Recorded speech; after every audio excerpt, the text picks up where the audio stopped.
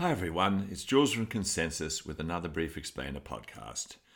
Just to remind you, our Brief Explainers take an element of debating and public speaking and explain it quickly and simply with tips and takeaways for you and your students.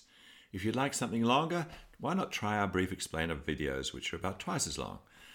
And as usual, please feel free to email us if you'd like us to answer a debating or public speaking question.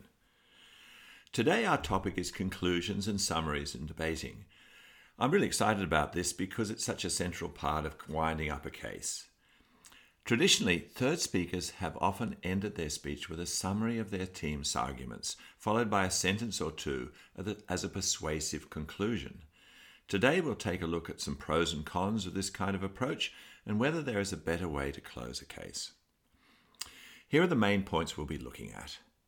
Some positive and negative aspects of summaries and conclusions, how rebuttal is the core of third speaker speeches, how making comparisons is really effective for third speakers, and a clear way of doing that. And we'll look at a quick example too. Having a structure that organizes a speech is useful because it grounds students with a framework that can help them clarify their ideas and give them confidence to speak. One of the traditional elements used in third speaker speeches to achieve this is a summary that goes over each of the team's arguments, speaker by speaker. Although it gives the speaker a clear framework, there's a drawback with this, that this method is likely to be a repetitive process.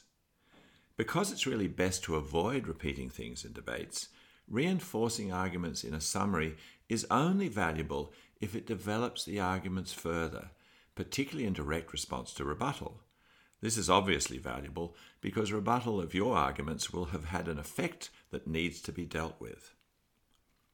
The other traditional method of attempting to bring home a case at third speaker is with a fancily persuasive conclusion that may have emotional power, but is far less important than focusing on trying to compare the two cases that have been made in the debate.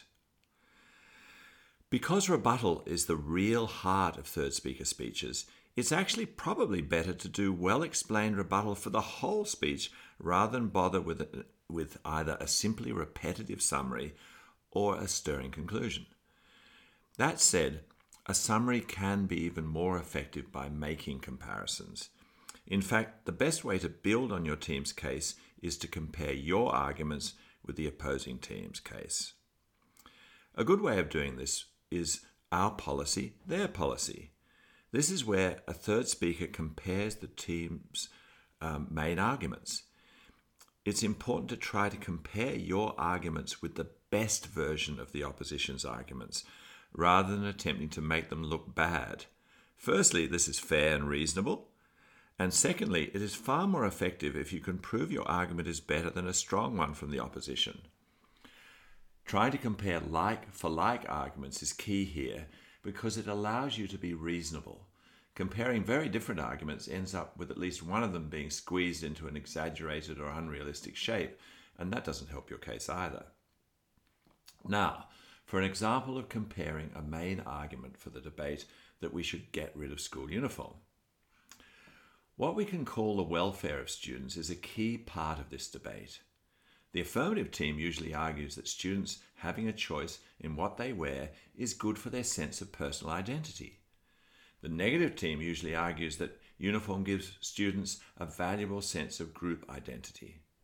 Your job is not to dismiss an argument that you too would have to use if you were on the other side of the topic, but to try to prove that your good argument has more value than their good one. So the negative team might explain that group identity is important for children because it gives them a sense of belonging and pride in their school. And this is particularly important at this stage of life when your identity is still being formed, because then individual choice is more confusing and destabilizing than it is empowering. Rather than the affirmative ignoring this argument or dismissing it by saying that all kids care about is their peers, it's better to engage with the idea of group identity by explaining that being given a choice in what you wear actually creates a positive attitude in students to their school because being trusted promotes a sense of belonging. Clothing is an important symbol of identity for young people at a stage when they don't have much real choice in important things in their lives. So it empowers them in a safe way without undermining their engagement with their school. This is the sort of engaged comparison that really helps prove your case. Thinking about how you would take the negative side in a reasonable response to this argument is your next step, and I'll leave that to you for now. Now, for a few common mistakes made by third speakers. The most obvious alternative to repetitive third speaker speeches is the problem of keeping material that should have come out earlier in the debate. Adjudicators have to discount or even ignore arguments from third speakers that are totally new to the debate. In comparing your case with the opposing team's one, a common mistake is to exaggerate their material to make it look bad in the mistaken belief that this will help your own arguments look better. I'm repeating this idea because it is so important. In fact, being fair and taking the best version of their case and still dealing with it is both reasonable and far more effective. While fancy conclusions may be less valuable than well-made comparisons, trailing off without any clear ending to a speech gives the impression that you're unsure of your case. That said, it's best to avoid cliched, ready-made lines to finish your case. To wrap things up, a few reminders. Summaries work best when they work to compare the cases in the debate. The only sort of conclusion you need is a clear end to your comparative summary.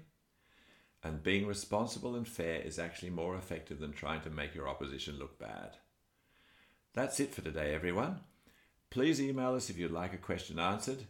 info@consensuseducation.com. Bye for now, everyone.